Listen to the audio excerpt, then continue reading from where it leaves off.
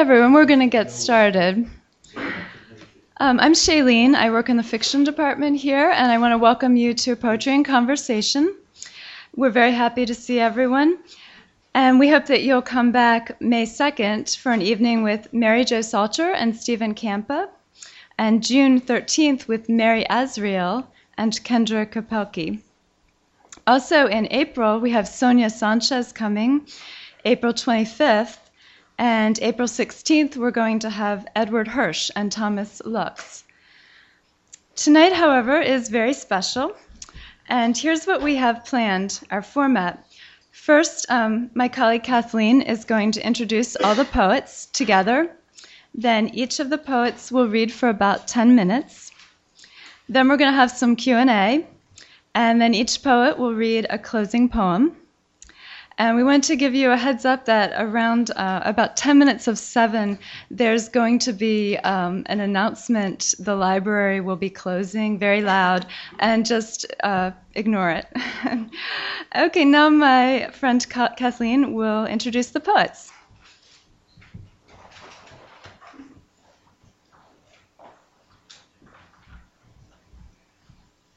Okay, I'm going to introduce them. They're married couples. I'm going to introduce Jane Satterfield and Ned Balbo, a married couple, and Sam Schmidt and Virginia Crawford next. Jane Satterfield is the author of 2 poetry collections, Assignation at Vanishing Point and Shepherdess with an Automatic, and the nonfiction title Daughters of Empire, a memoir of a year in Britain and beyond. Among her awards are an NEA Fellowship and the Faulkner Society Gold Medal, as well as residencies from the Virginia Center for the Creative Arts.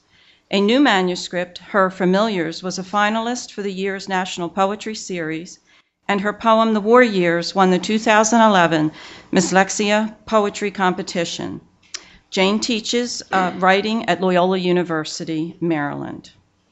Many of Jane's poems reimagine seemingly forgotten historical struggles and concerns as they press against the present in its self-absorbed pursuits, asking us to remember and confront, as she does in one poem, how much it cost and who's paying.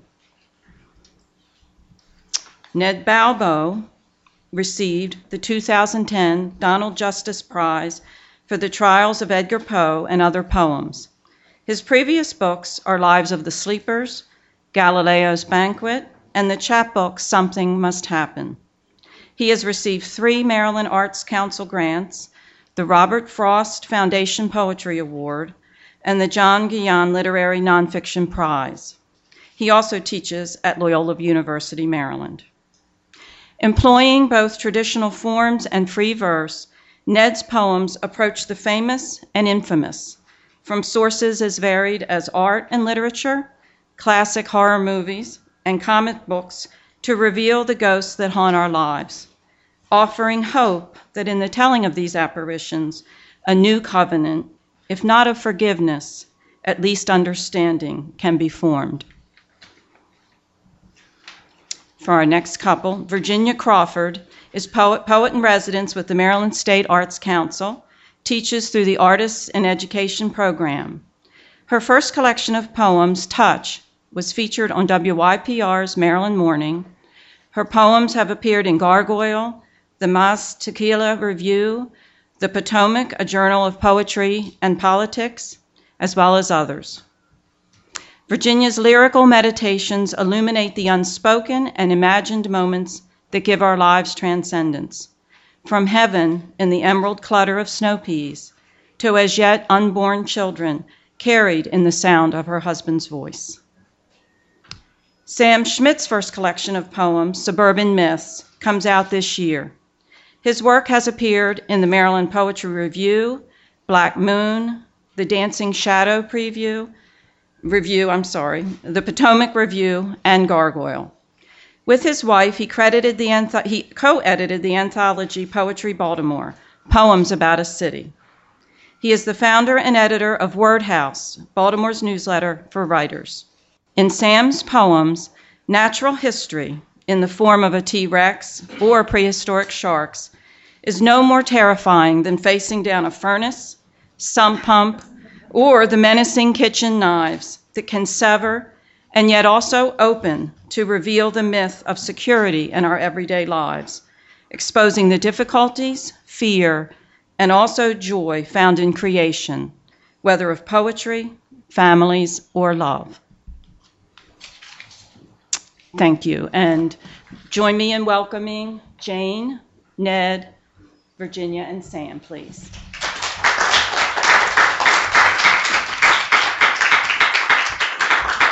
Thanks, Kathleen.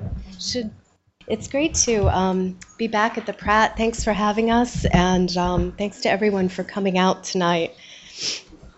It's a great honor to read in the Poe Room. It's wonderful to have the figure of Poe looming over us.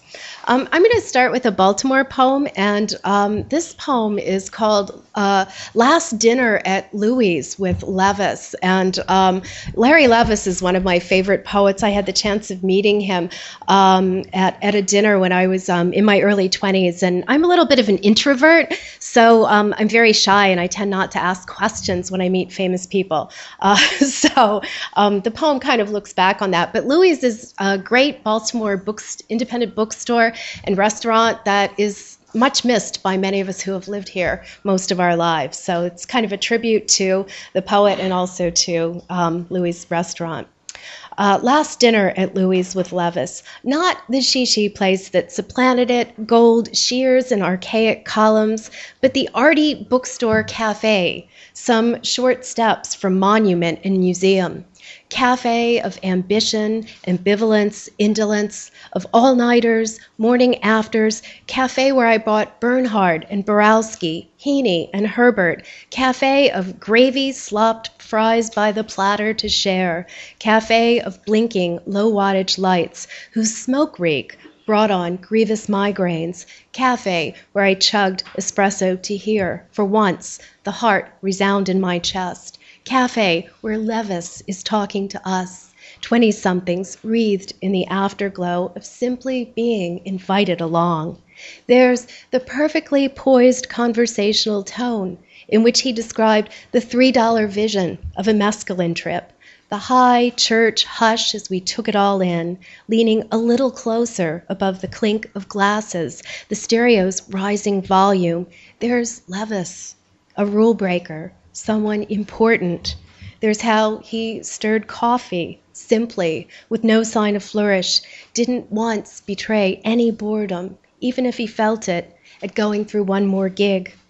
There's the tattered sleeves of my cardigan edged with ink, as if I authored a book called Ernest.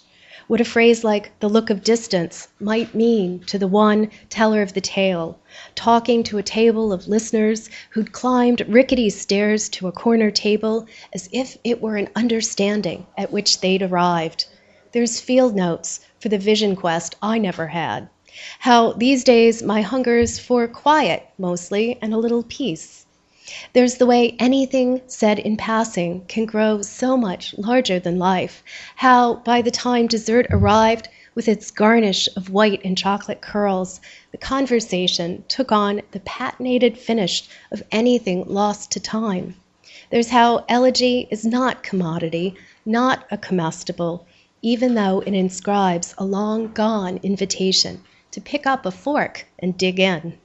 There's how I could walk up the block to that refurbished storefront, how break and enter is the only means of admission, a tactic which seems like desecration of memory, which assumes its own style and means of embellishment. Memory, which is nothing if not aspirational, no matter the affectations it's picked up, throwing locutions like truly diabolical food into the mix. There's the fist raised, about to smash the plated glass storefront window, and the way something else will always intrude, like the authentic rattle of boxcars into the night, freight thrumming through a Virginia field, which already starts to sound like lament, a full moon glazing summer's already wizened grass. I worked on that poem when I was away from Baltimore. So interestingly, I think we often write about places that we're fond of that we're not necessarily aware that we're fond of when we're away from them and miss them. And I know many years ago, Sam put together an anthology of poems about Baltimore, and at that point, I'd lived in Baltimore for something like 10 years and had no Baltimore poems, so I finally completed my assignment. The next poem I'll read is a poem from a different city, and this one's from my first book, Shepherdess with an Automatic. And if you're a soccer fan, you might be familiar with hooliganism, and that's what this poem's about. It narrates the event that was described to me by my younger brother, who was taken to a game in Glasgow between the Celtics and the Rangers. So there's legendary battling that takes place on the field. And I transfer from that memory to a description of traveling in the tube in England on the Underground. And during that time when I was there was a poetry on the Underground celebration going on, and the poem that was in the tube that I was in was written by Pasternak, which I thought was a love poem, and it's really about being in prison and just longing for a piece of land that he can stand in. So that's the backdrop to hooliganism. We travel a long way from soccer. But anyway, here goes hooliganism.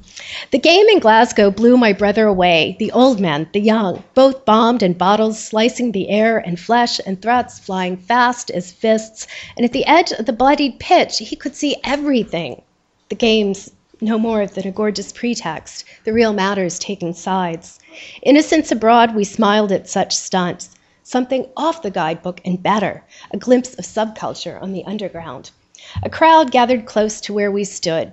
Back from some other match, they swilled Bud at $7 for 4 cans, taunting an Asian standing alone about visiting the Queen Mom for tea. Quick now, what do you do? My cousin, the Francophile, turned up his nose. He was just doing the decent thing. He was disgusted by the sets before Bowie, some band bombing the blues, and the men they couldn't hang.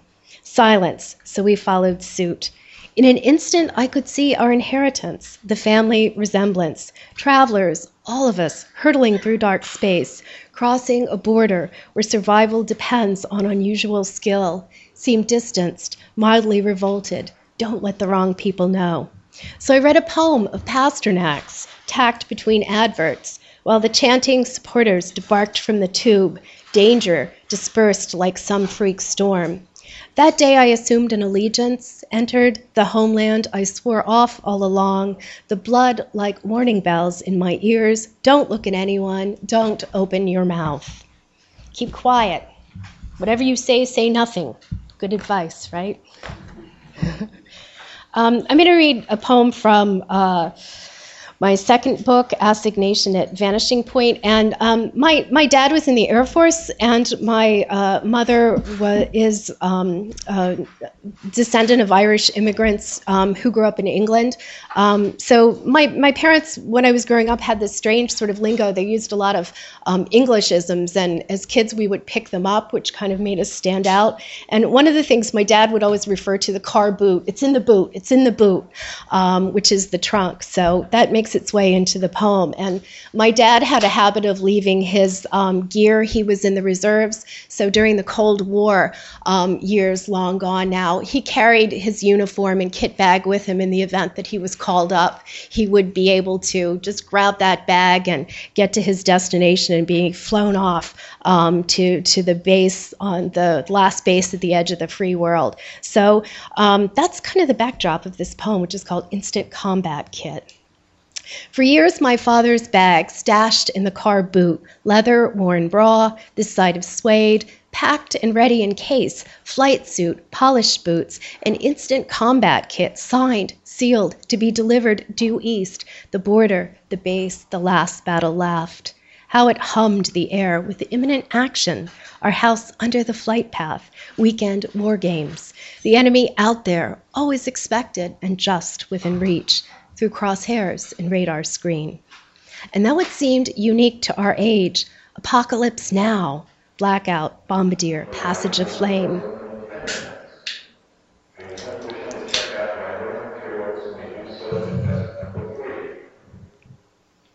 The use of stock photos is strictly forbidden.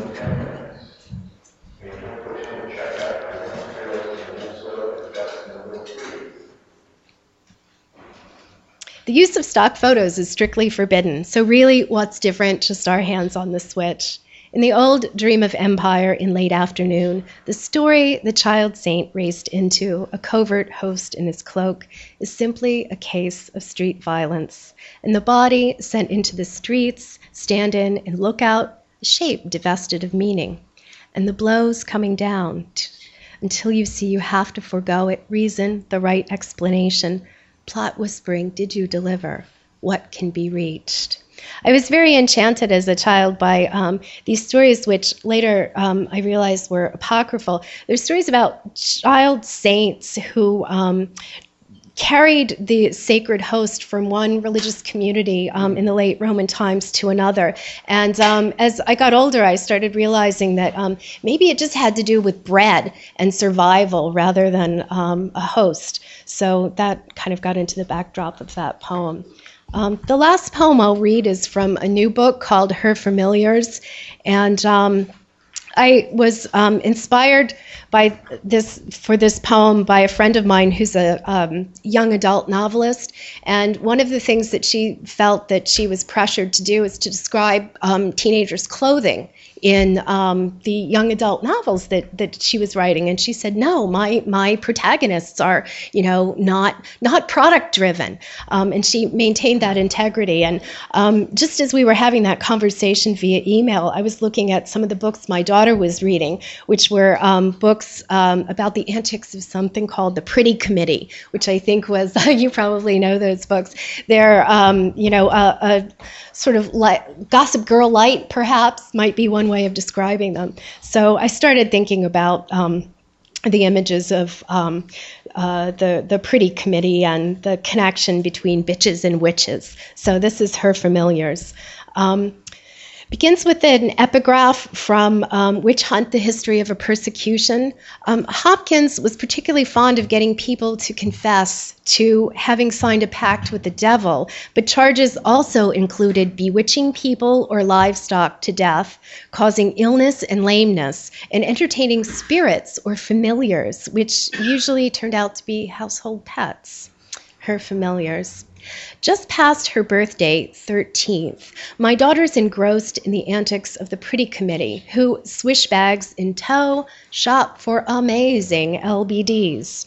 So while I'm lamenting the mere fact it exists, this primer for learning popularity skills and the proper product lines, why not take a tip from today's radio guest, who assures me the mommy makeover is the ticket for women not yet past their prime, that a little time under the knife perks up the buttocks and pulls in a gut, erases the damage done by all that devotion to your little dears. Just the ticket to recharge my spirit and sex life. Ever notice how age or oddness offends? Same with widowhood or willingness to buck the trends. Just look at the woodcut, frontispiece to The Discovery of Witches, London, circa 1647, where one-legged Elizabeth Clark, whose mother may be witchy with words or wise with a cure, a heretic hung before her. After 3 days without food or sleep, Clark finally confessed the name of her 5 familiars: Holt, News, Sack and Sugar, Jamara, and Vinegar Tom. Cats, rabbit, spaniel, and greyhound. Take Faith Mills of Fressingham, whose 3 pet birds wrought havoc by inducing a cart by magic and a cow to jump over a sty. An affection for animals, it seems, in the eyes of the powerful, was as good as witchcraft, a grievous Reed hanging crime. Thank God the girls in the Pretty Committee all find the right dress and strappy stilettos. Thank God they Twitter and text to stay in step with the times. The pressures of fashion aren't many. The plot, as my daughter says, will improve. Soon, one of the gang will be on the outs. From gossip, innuendo, and grievance, anyone can construct a watertight case. How came you to be acquainted? Was the favored question of Hopkins.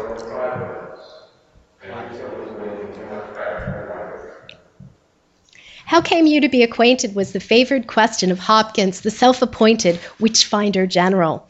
Bearer of needles and bodkins, Puritan cloak and cape, the best accessories of his time.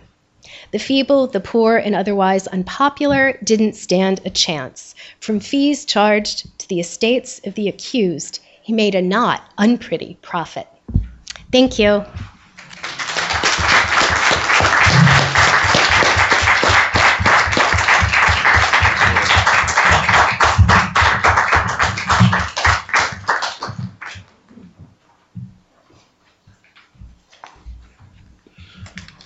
Hi, I'm Ned, and thanks Judy and Shailene and everyone at the library for having us, and it's great to see some familiar faces out there. I'm going to start out with a couple poems from my second book, Lives of the Sleepers.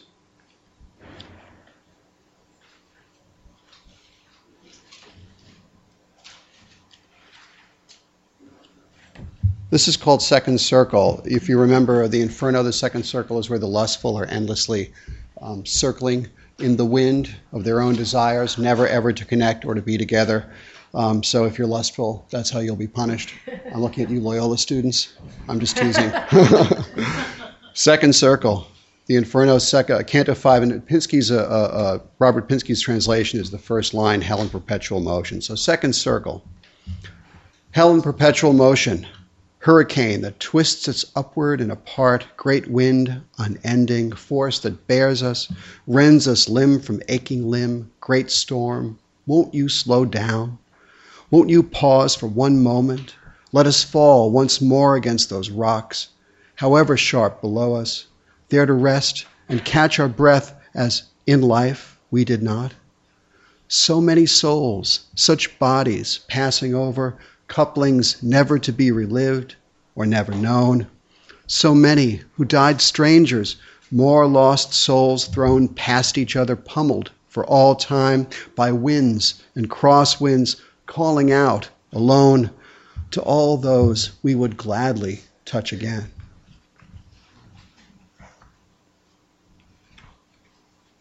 Some people just never learn their lesson.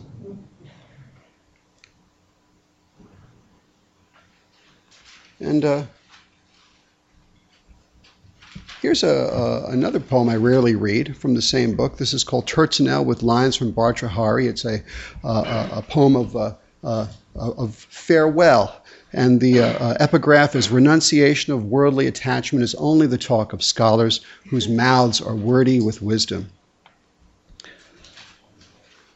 Renouncing finally all the world offers, you put your hair back up. I watch you dress. But isn't this only the talk of scholars, mouths wordy with wisdom, who impress each other, but not us, with vague abstractions? I touch your hair gently, watching you dress, clasp pressed between breast shadow, all your actions well-timed and precise. Lovers grown tired of one another, not us, seek abstractions, sometimes reasons why they might feel scared or trapped or simply restless. All the nights so well timed and precise, leaving them tired instead of touched with light. Twin satellites that separate at last. You find your skirt adrift beneath a chair, near crushed. The night's gains change to loss. You look a little hurt, renouncing finally all the world offers, more pain or pleasure, smoothing down your skirt, remembering, at most, the talk of scholars.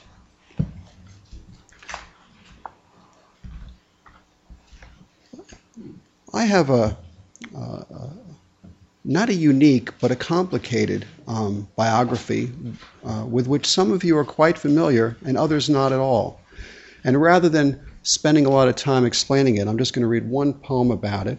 And it's called Whose Son, Whose Daughter. And this sort of odd corner of my biography, I am an adopted person, and my sister is also adopted, but we were raised in separate families, but eventually lived in the same neighborhood and did not know we were brother and sister while we both grew up.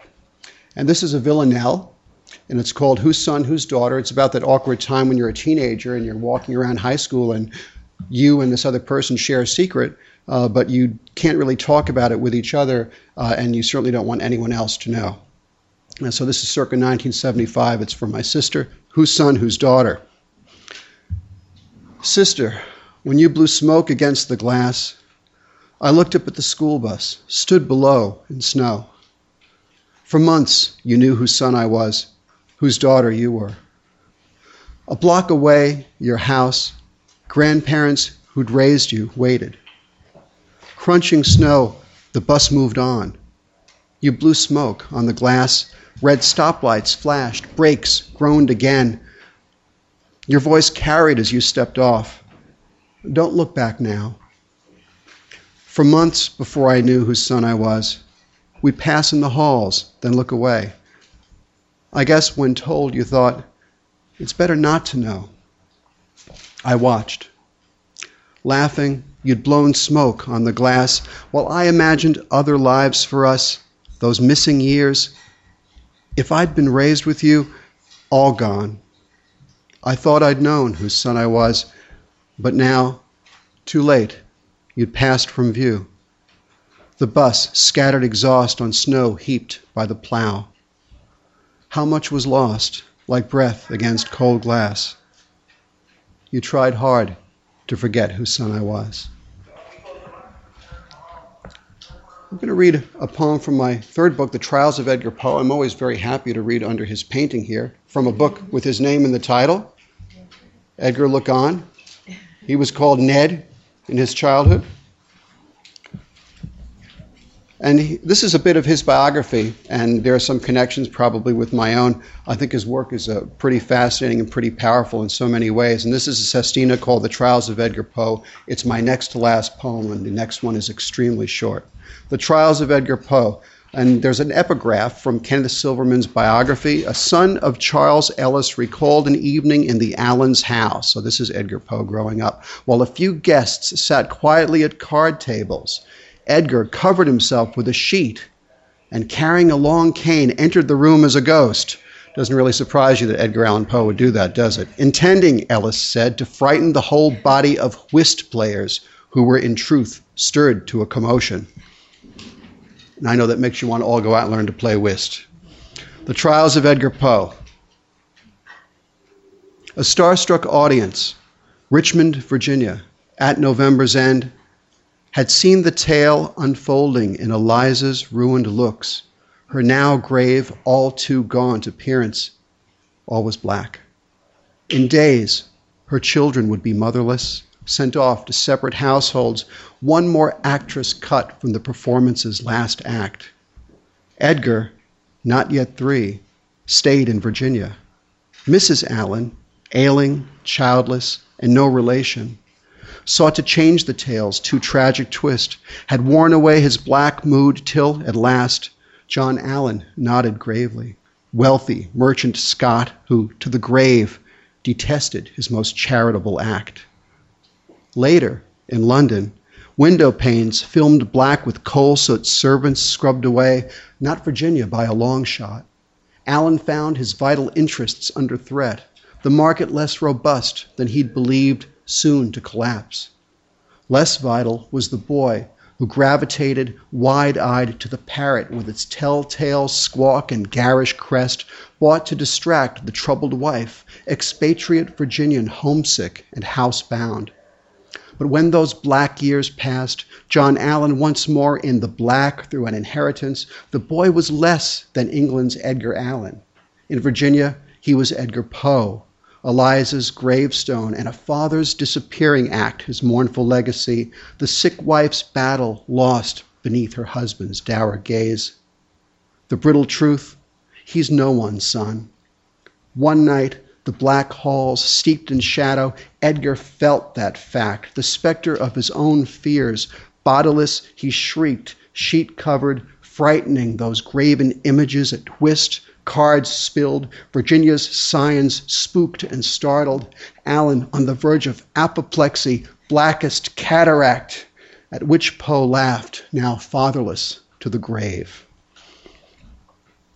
And the last poem is, if I can only find it, Actually, one that's posted currently at the Baltimore Review, where Kathleen Helen and Barbara Deal were so kind to invite me to submit a poem. This is called Dark Horse, and this is actually a poem about Jane and me, because we were at the Virginia Center for the Creative Arts a few years back, and we were wandering around in the dark at night with our little flashlight, and what did we come upon but a dark horse? Hence the title of the poem, Dark Horse. This moonlit night, we've come upon a horse.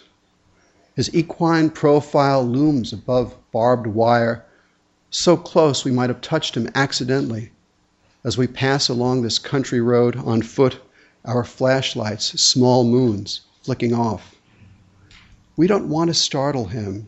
He's still, and we can't see his eyes. Is he asleep, awake, and watching us, or in the grip of dread? He might be dangerous at night. By day, he's chestnut brown, but now he's shadow. Eyes invisible, mane moonlight tinged.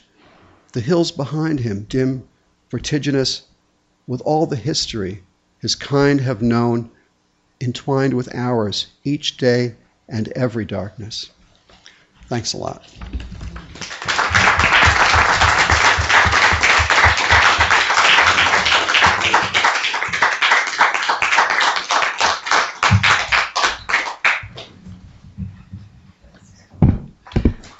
Hi. I thought I'd start with two small poems that come from those moments in a relationship where you feel something has happened or you've passed some particular point in the relationship afterwards. Early on, after I met Sam, there was a blizzard, something we didn't get much of this year. And it's one of those moments in the relationship when you know something. I wish for blizzards. Every winter I wish for blizzards, like our first year when we watched the snowflakes fall in the silver night, until the world became so beautiful I could not look. Now we watch together from the window or the open door, the snowflakes sparkle in the streetlights, each one falling tenderly upon the next, and I am glad when they are piled so high there is nowhere else to go.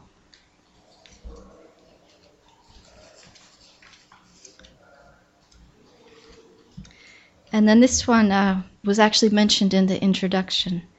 It's called In Tongues. All night we've been reading poems to each other. All night I've listened to his sound, watched his mouth make words. Soon he will be my husband. Our children are carried, sleeping quietly inside him, like language he doesn't know he has yet, waiting for what he calls the right time, when I imagine they will come dancing in and out of me and teach us how to speak. He says, "Good morning, sweetheart." I know he's talking to the cat, but I hear him wake our daughter. And then one from the book Touch, which I wrote specifically for Sam, and it came out of an experience of reading Billy Collins. And occasionally I read something and I think, oh, there's some sort of connection. I could do something kind of, sort of like that. So I use that poem sort of as a skeleton and follow the structure. And that's what I did for this one. So it comes sort of stealing Billy Collins' structure. Night poem to my husband. I get up from the tangled bed and go outside, a bear leaving its cave, a hermit crab looking for its next shell. Only to stand on the lawn, a simple person amid sleeping brick houses. If I were younger, I might be thinking about my newest lover, about his cologne or the smoke in my favorite sweater, but as it is, I am simply aware, someone standing in the grass, sensing only the wet coldness of the grass and the breeze that stirs the tops of the trees. The cat has followed me out and stands a little behind, her eyes lifted as if she were wondering what I am doing. What are those lights in the sky? And There was something else I wanted to tell you, something about the fresh peach comfort we share in our house. But now I am wondering if you are even listening, and why I bother to tell you these things that will never make a difference. Unfinished sentences, crunched up leaves. But this is all I wanted to do, to tell you that down the alley a few rabbits were running, and that the sky was clear and high above me, and that at one point the moon, looking like a freshly peeled orange our girl would like to eat, appeared quite clearly from behind a thin cloud.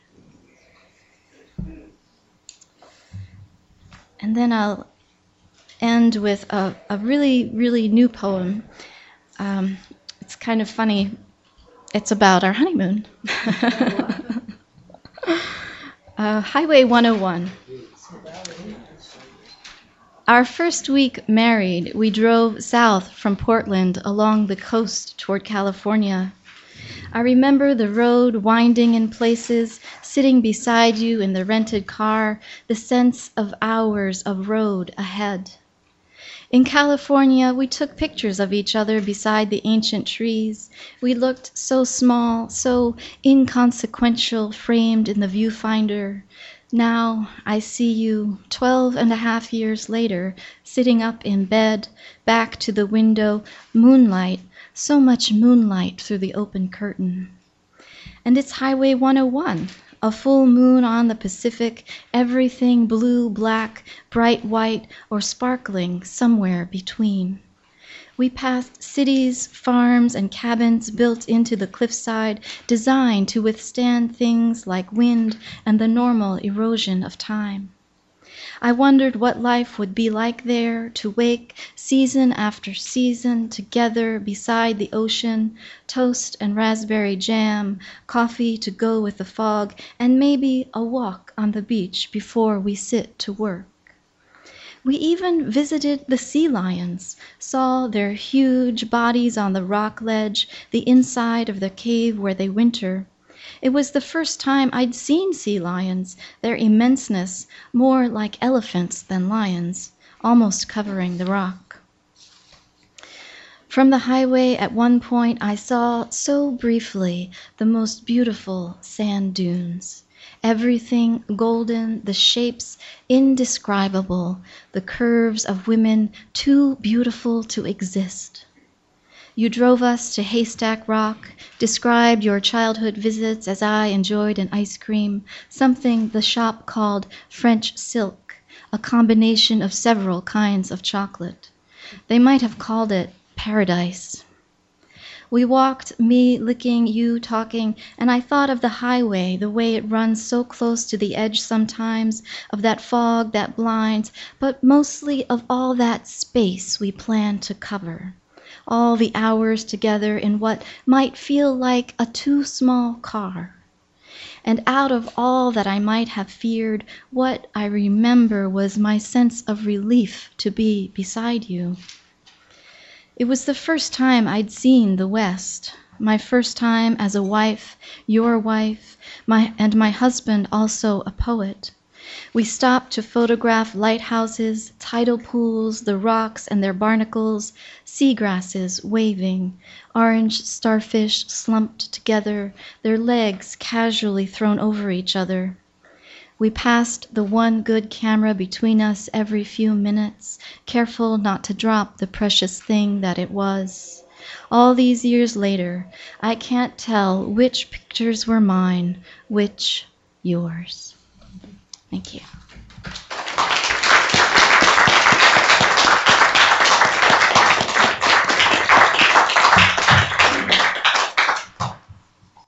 Gee, all those poems about me makes me feel kind of embarrassed. But I have some about her too. I thought my book has come out, and there's some on the table back there.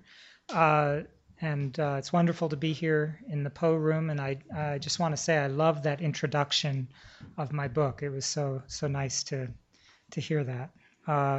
So I'm just picking out some of the poems that seem to have some connection with my wife or married life. The first third of the book is really about marriage and family life.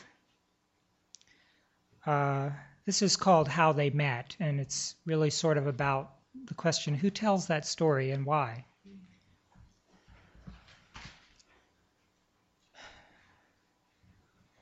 The old story of true love found. She tells it again. Here is what he remembers. One evening he heard the knives rattle. Writing or watching TV, he could hear them in the kitchen. On sliding open the drawer, he could swear that their bright gleam on metal was a grin. The grin seemed to say, "Good boy.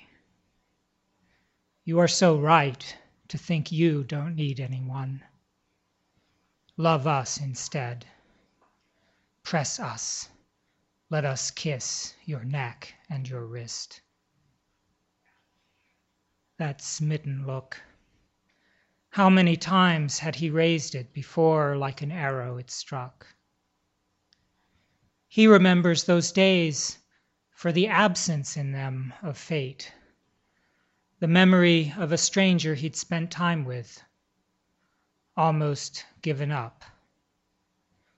To him, the miracle was how out of that stranger she began to emerge, a known and shining face out of formlessness. This woman who now stands beside him, calmly recounting a fairy tale, him nodding and saying, "Yes, it was just like that."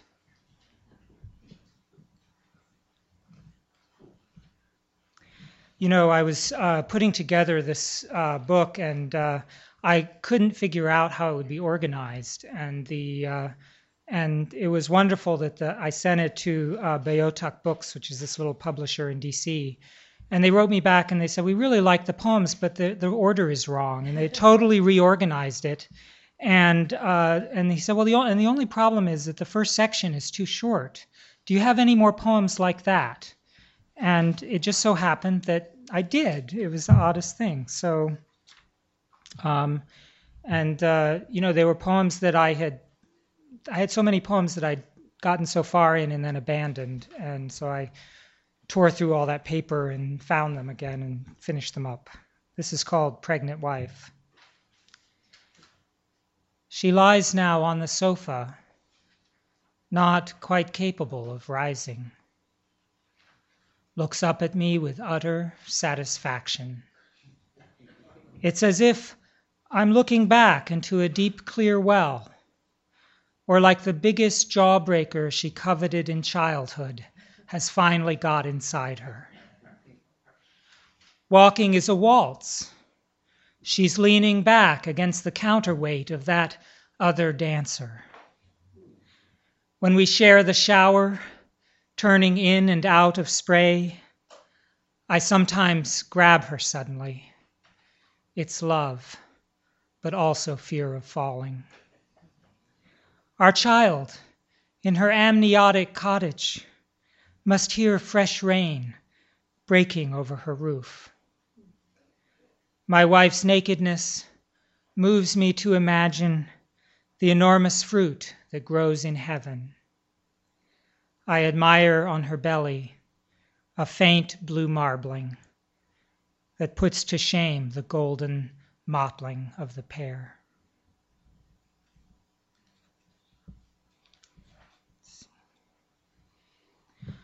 Okay, so this is another poem like that was saved by the need to have a larger first section of the book, and it requires me to pretend to be a dog at one point, so I hope don't be alarmed.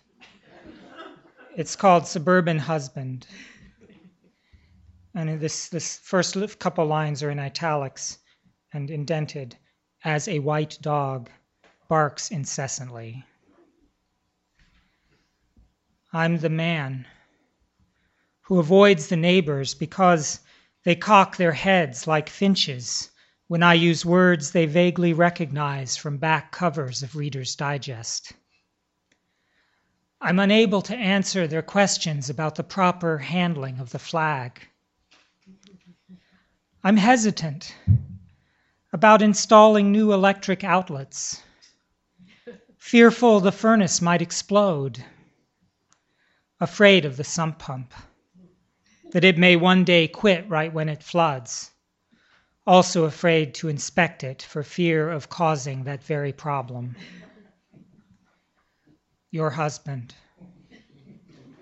horrified of the lawnmower, that it could suddenly vibrate out of my hands, go on a rampage, mow down the white dog that is barking incessantly, mow down those neighbors at the very moment they have just stepped back to admire a flagpole they've installed. I follow a secret passage through my dreams into the world. It's night, and who would have guessed it? I'm also the white dog. Beware, I'm barking. The neighbors are finches in disguise. The sump pump is unreliable.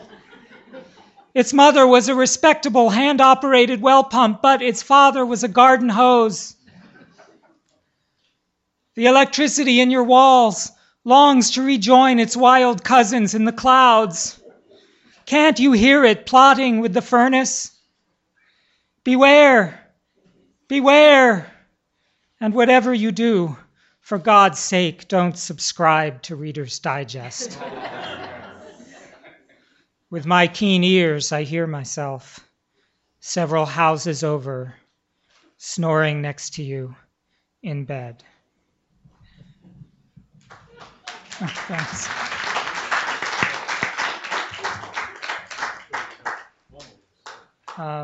Okay, I have one poem that I can read at the very end.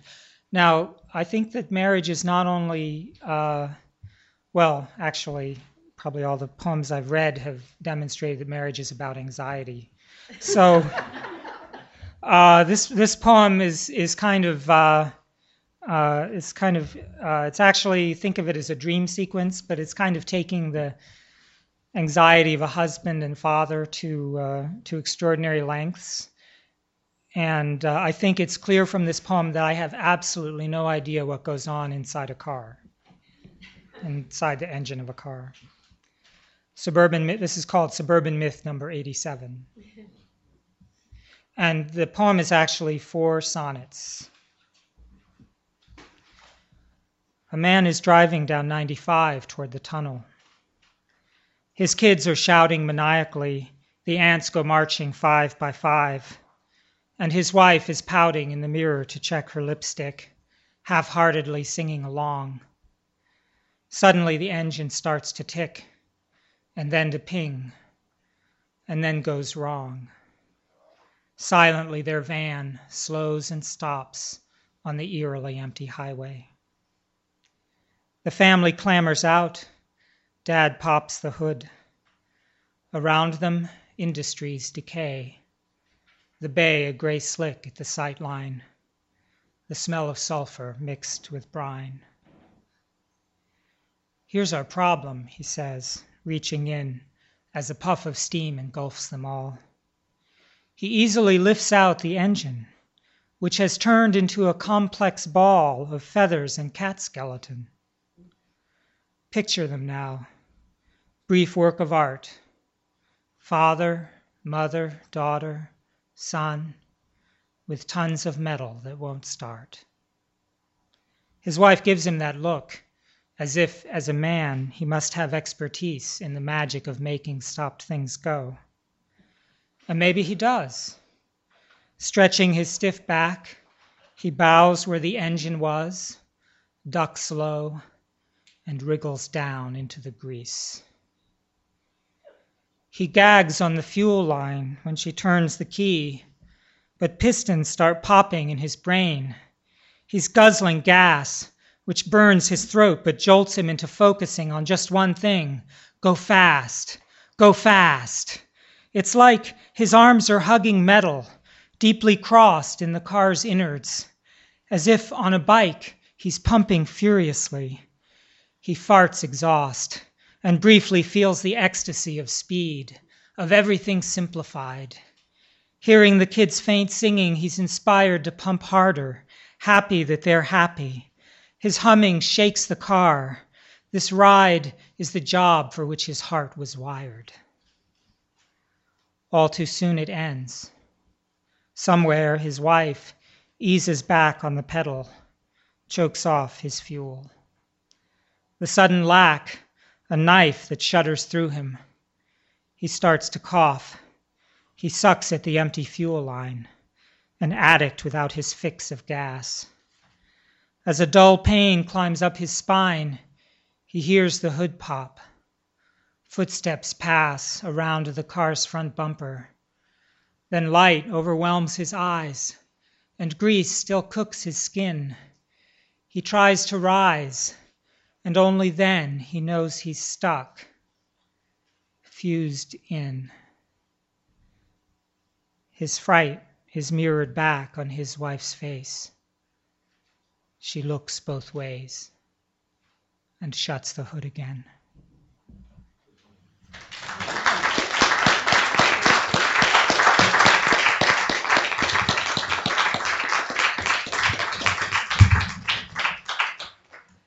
Thank you so much. That's been wonderful.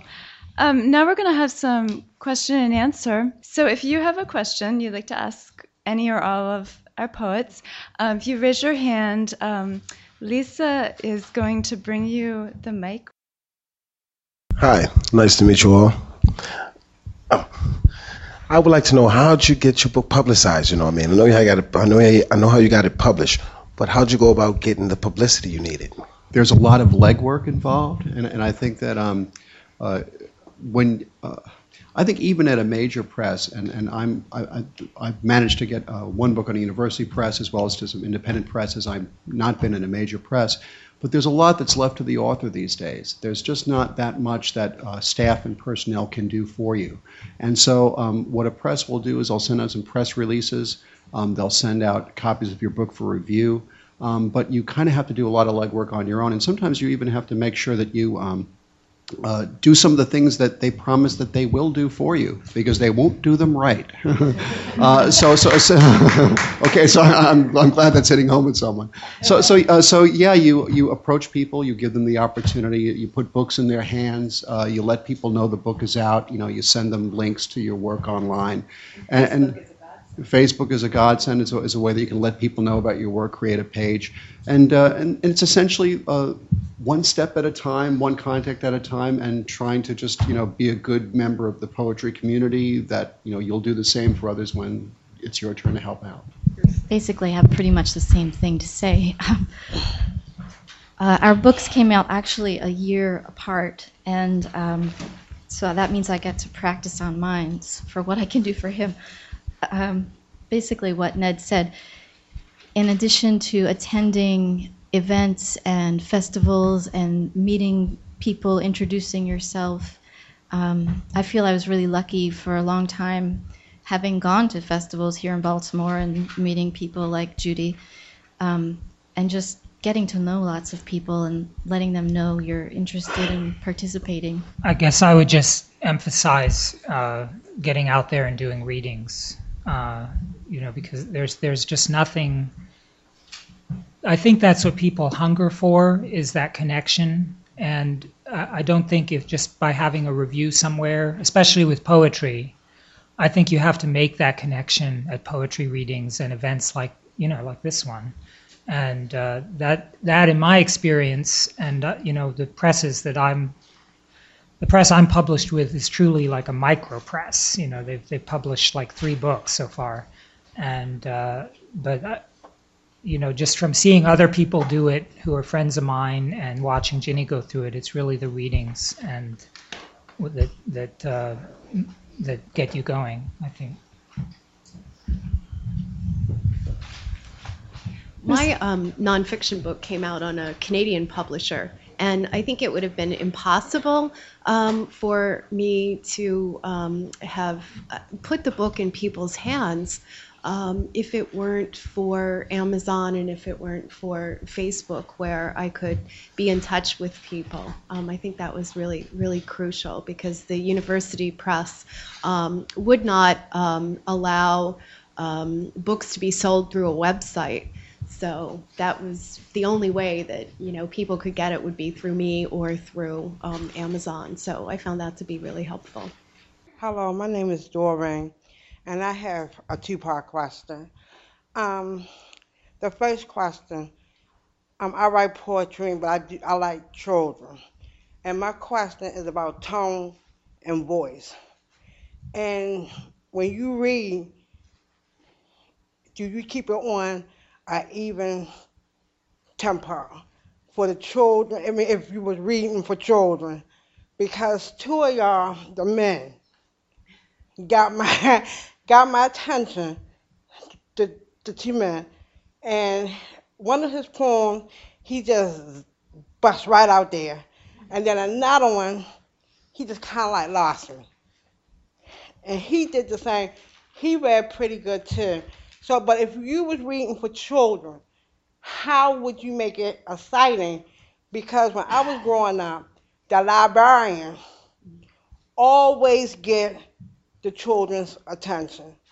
They do it with such gusto. They either make them jump, make them stare at you, make you wonder.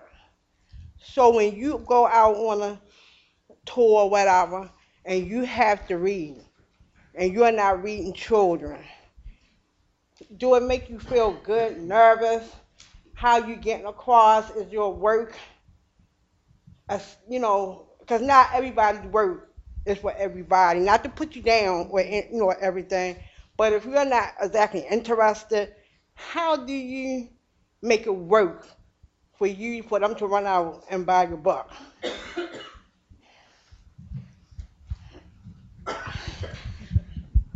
Sam, how do you make it? Yes.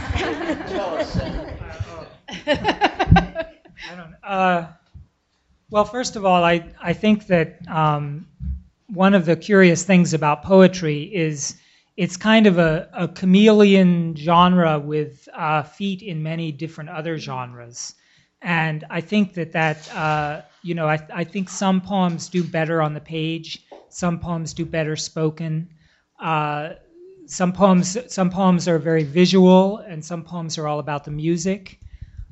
So I think that the type of poetry you're reading is going to affect how you read it.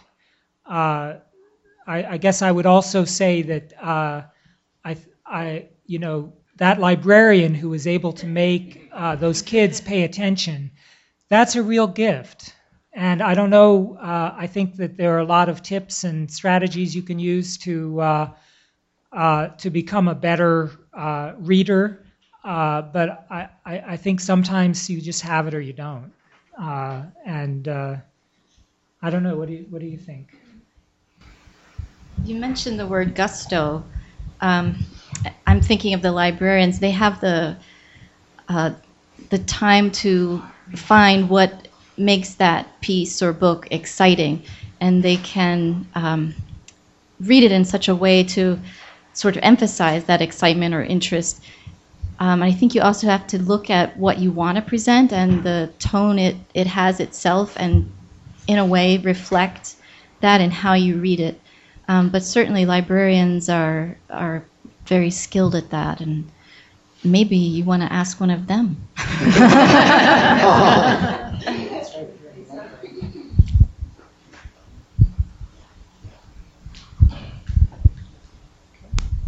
Hey guys, how are you? Do you sometimes find that your criticism of your spouse's work might be tainted by the fact that you are married, and how do you honestly and objectively, say, okay, this is good, this is not good, especially if there are some sort of emotions involved? We have no emotions. No, Nigel, I'm just teasing you. Actually, I think in our poetic partnership, it's not an issue. Jane and I write very differently from each other, so I don't feel that there's a kind of competition. I think we have different audiences and different people like our work. Although, I love Jane's work, and I think Jane enjoys the kind of work I enjoy too. But yeah, I also think that if anything, I'm probably demanding in terms of making sure that Jane's work is done. Right? Right. Because I think it's harder to finish a free verse poem, because a free verse poem is organic, and how it's going to break down through syntax and through line breaks is a pretty complicated issue sometimes on the page and also in performance. And so I think it's by nature an even more challenging thing. When I write free verse poems, I sometimes have to keep them around for a couple of years before they kind of settle into what seems to be the crystallized final form. So I think that's a little bit harder. And I'm frequently writing in meter, as you know, and that allows me to sometimes say, hey, this thing's done. The rhymes are there, the lines are there, I have the form. And I think that's one of the great advantages that people that write in meter and rhyme enjoy, which is an existing form or a form you're trying to revise and work with that allows you to say, okay, this is kind of how it's going to look. And in a free verse poem like the one about the Pretty Committee, just unfolding endlessly with so many surprises, I'm just really in awe of it. And it's really a challenge to write. Yeah, it does take a long time. I would say that's probably right. And I would say that I always think of Ned as my first reader, and I completely trust his judgment. So it's very satisfying for me to show him my work and know that the comments that I'm going to receive are going to be thoughtful and truthful in what I need to hear at a given moment. So that's great. Sam and I made two important decisions early in our relationship. We had seen so many other poets or writers kind of pat their partners on the back. Yes, honey, that's great. And we were secretly like, ooh. And we decided we never wanted to do that. We always wanted to be completely, totally honest about what we thought about each other's work. So that was the first decision. And then the second decision was that he's smarter, but I'm always right. So that's really helpful.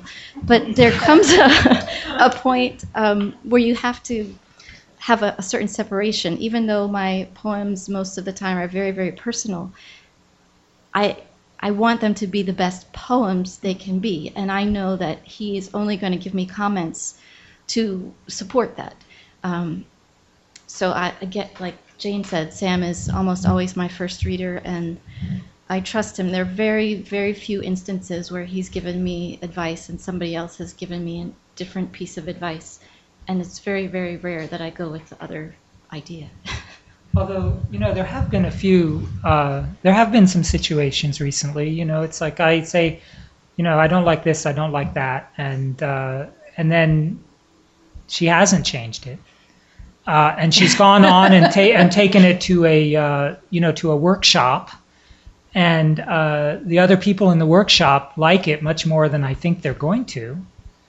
And then not too much longer later, it gets published in a journal, and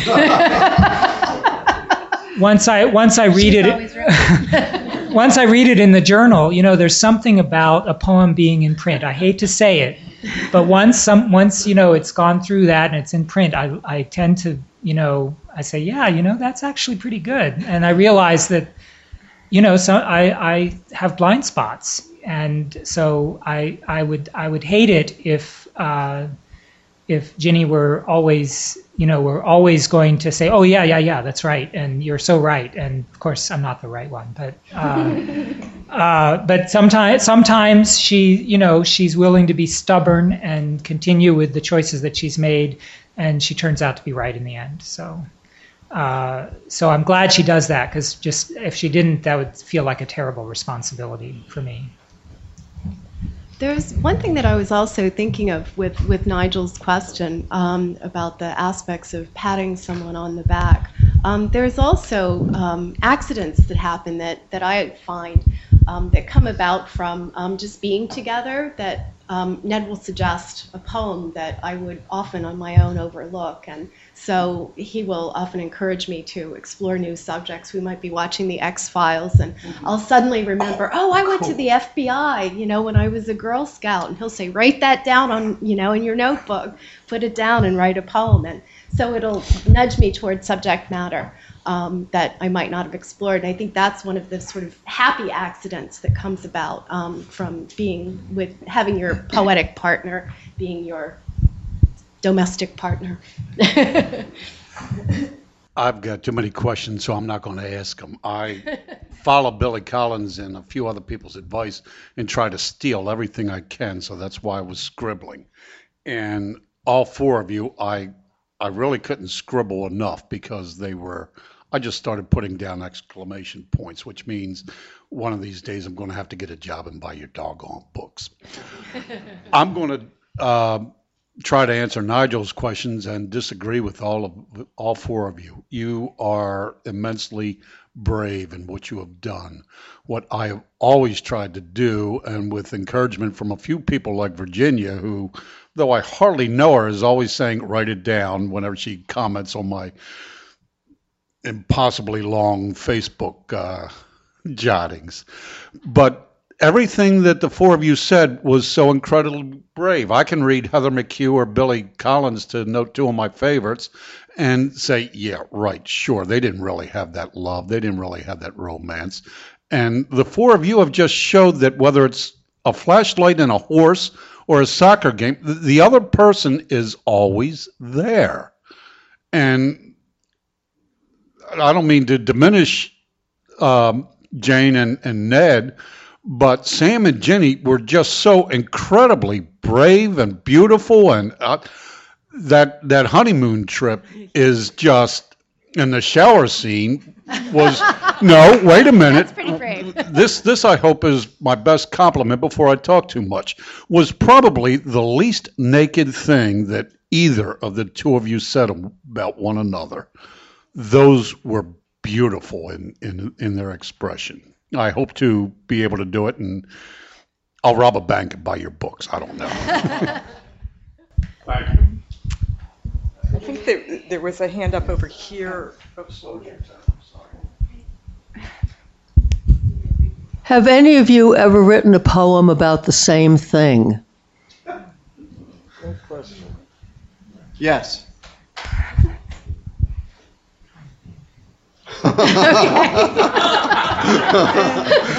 Actually, in my,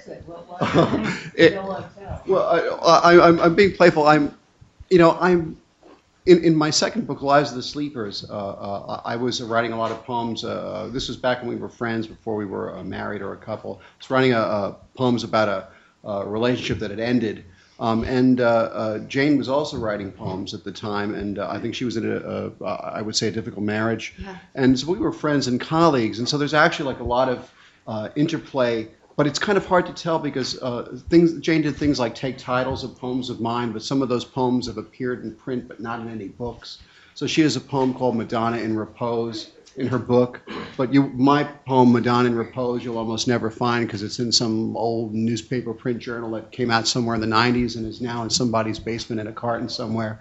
So some of the stuff about saints, like the bread stealing saints, right. That's very much an overlap between my book Lives of the Sleepers and her book Assignation and Vanishing Point. So yeah, more like a poetic conversation than writing about the same thing. Mm-hmm. I would say that's right.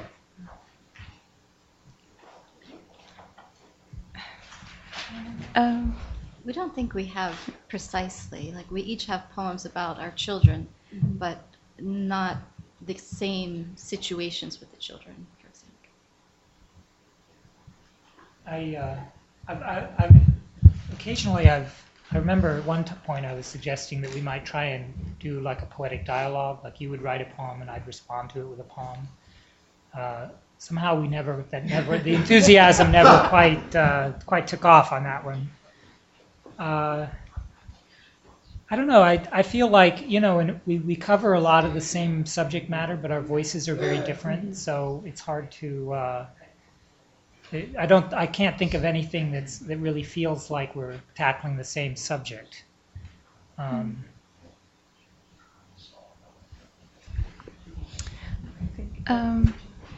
Okay, I think this will be the last question. Okay. God. Sorry. Well, that's pressure, yeah. Well, it's a simple question. It's not. I know you all love each other, which is wonderful and obvious. But I wanted to find out what you love most about being poets and about working with poetry. What gives you the most joy, or not? But what you love the most about it. Each of you.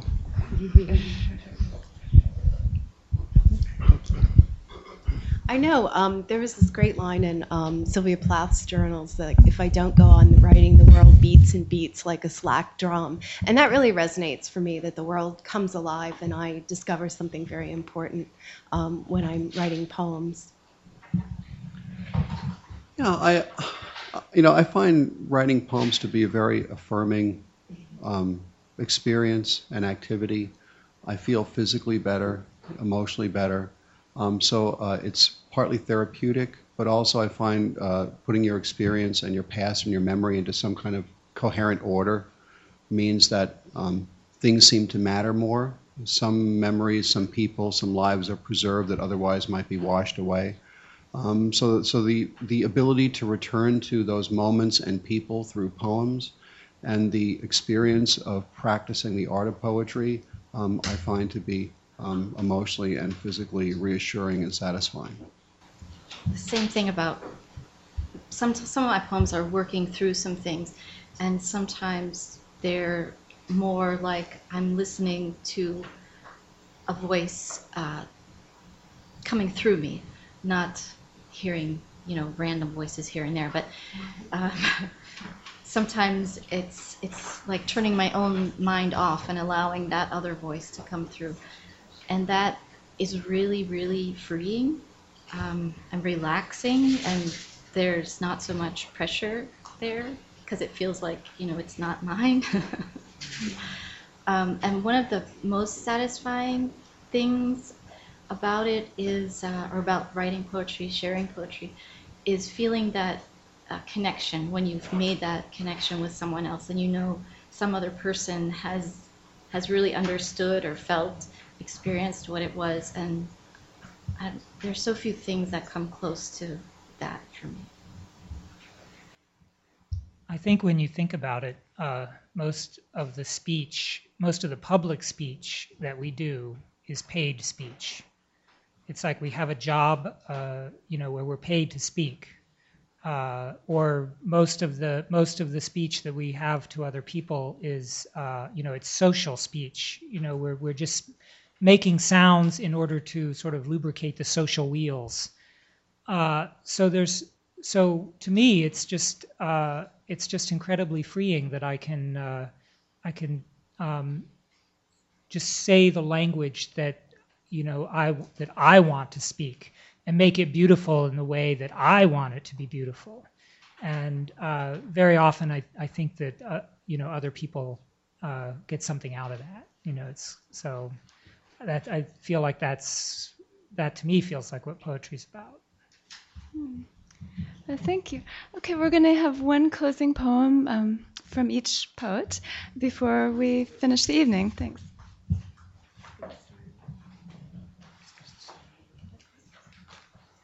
Should we just read them here too?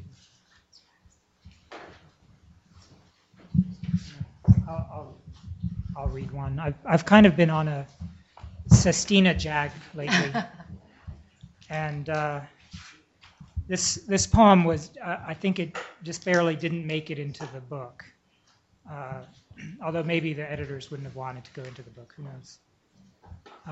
So it's a sestina, which means you'll see the same 6 words will kind of circulate around through it. It's called The Glow. Now and then we find both cats curled up upon our sheets, whiskered islands on a wrinkled ocean. And then the children fall asleep here after running wild. They feel the glow, not knowing what it is. It is the glow of hurriedly unbuttoning each other while the cats gleam next to us like lanterns. A wild satisfaction penetrates the sheets and fills our house. Cats and children drawn to it like to an ocean. When I'm near you, I can sense that ocean. I see it in the glow of your bare skin when children safely dream beyond the walls and only cats are looking. Late at night, when bedsheets billow out like sails into the wild. Who could guess that we set sail into the wild?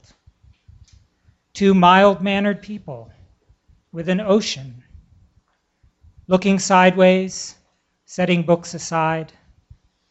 The sheets profound beneath us like we're buoyed on a glow that's 12 years deep, blazing with the happiness of children. Soon the eyeglasses come off. From nowhere, cats. The joy of being in you in the night. The cats beside us purring loudly. They are tame and wild. We pause. Was that the children? No? Gazing on you, I'm reminded of the ocean. My violent wonder as a child. First its glow between the trees, then sheets on sheets of water spilling into crash, the gleaming sheets of every grief and happiness. The cats abandon ship, paws plunk on wood. I swear you glow like you could brighten into sky. How do I grasp the wild in you? Dissolve completely in the ocean, but live to say good morning to the children. Good morning. As the children climb upon our sheets, we see them and the cats, but also through them to an ocean that's wild and vast. We are an island in its glow.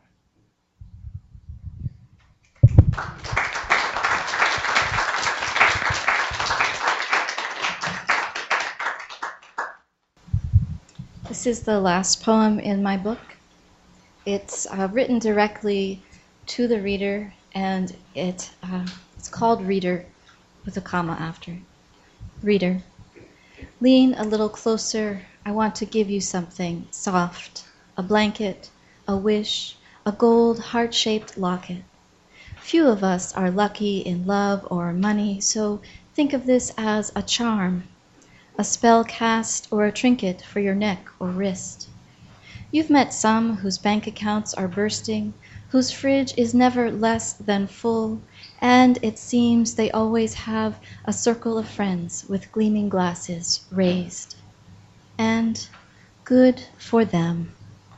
But more than likely, here's the secret. You're like me and I'm like you, and we're all broken-hearted, even the lucky ones.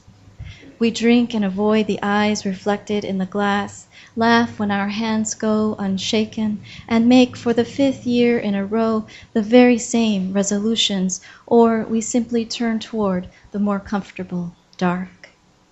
It's hard to look at gold and see yourself, but it's soft and warm and true like a blanket and love, and even if this is as close as we ever come to meeting, please take this wish, see it smile as it shakes your hand. Go on, open the curtains to the sun and your delicious broken-heartedness. Raise your good human face.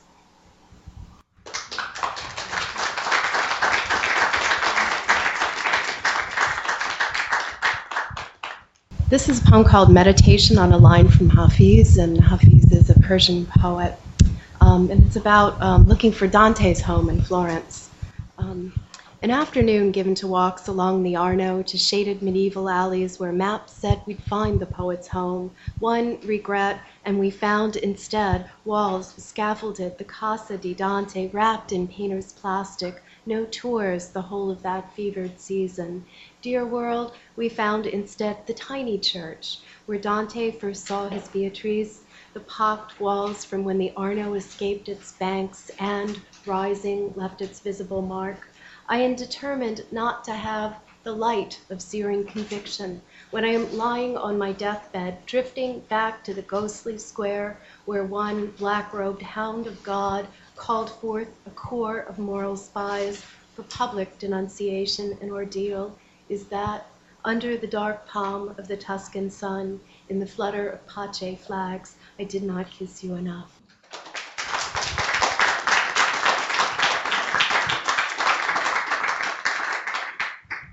I'm going to end with a Shakespearean sonnet that was in Light Quarterly and touch on a subject that I know is close to all of our hearts. This is called Poetry and Sex. Historically, the link is pretty strong. One leads straight to the other, usually. Neither is known for lasting very long. Either may be practiced formally or with abandon, anywhere at all. Both begin with words, but end in silence. Both delight as much as they appall, whether they lead to tears, sleep, or violence. Both cost always more than you'd expect, and both require a passion for the hunt, a willingness to fail as you detect which strategies pay off and which ones won't, whether you practice in the north or south. And yes, both usually require the mouth.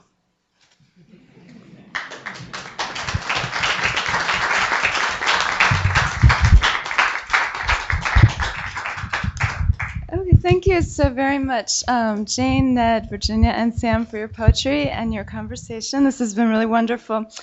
And I just wanted to remind everyone that the poets' books are on sale in the back of the room, so please buy them. And as you're leaving on your left, there are some evaluation forms. If you want to take a minute and leave the library a comment about this event, that would be appreciated. Thank you all so very much for coming. Thank you.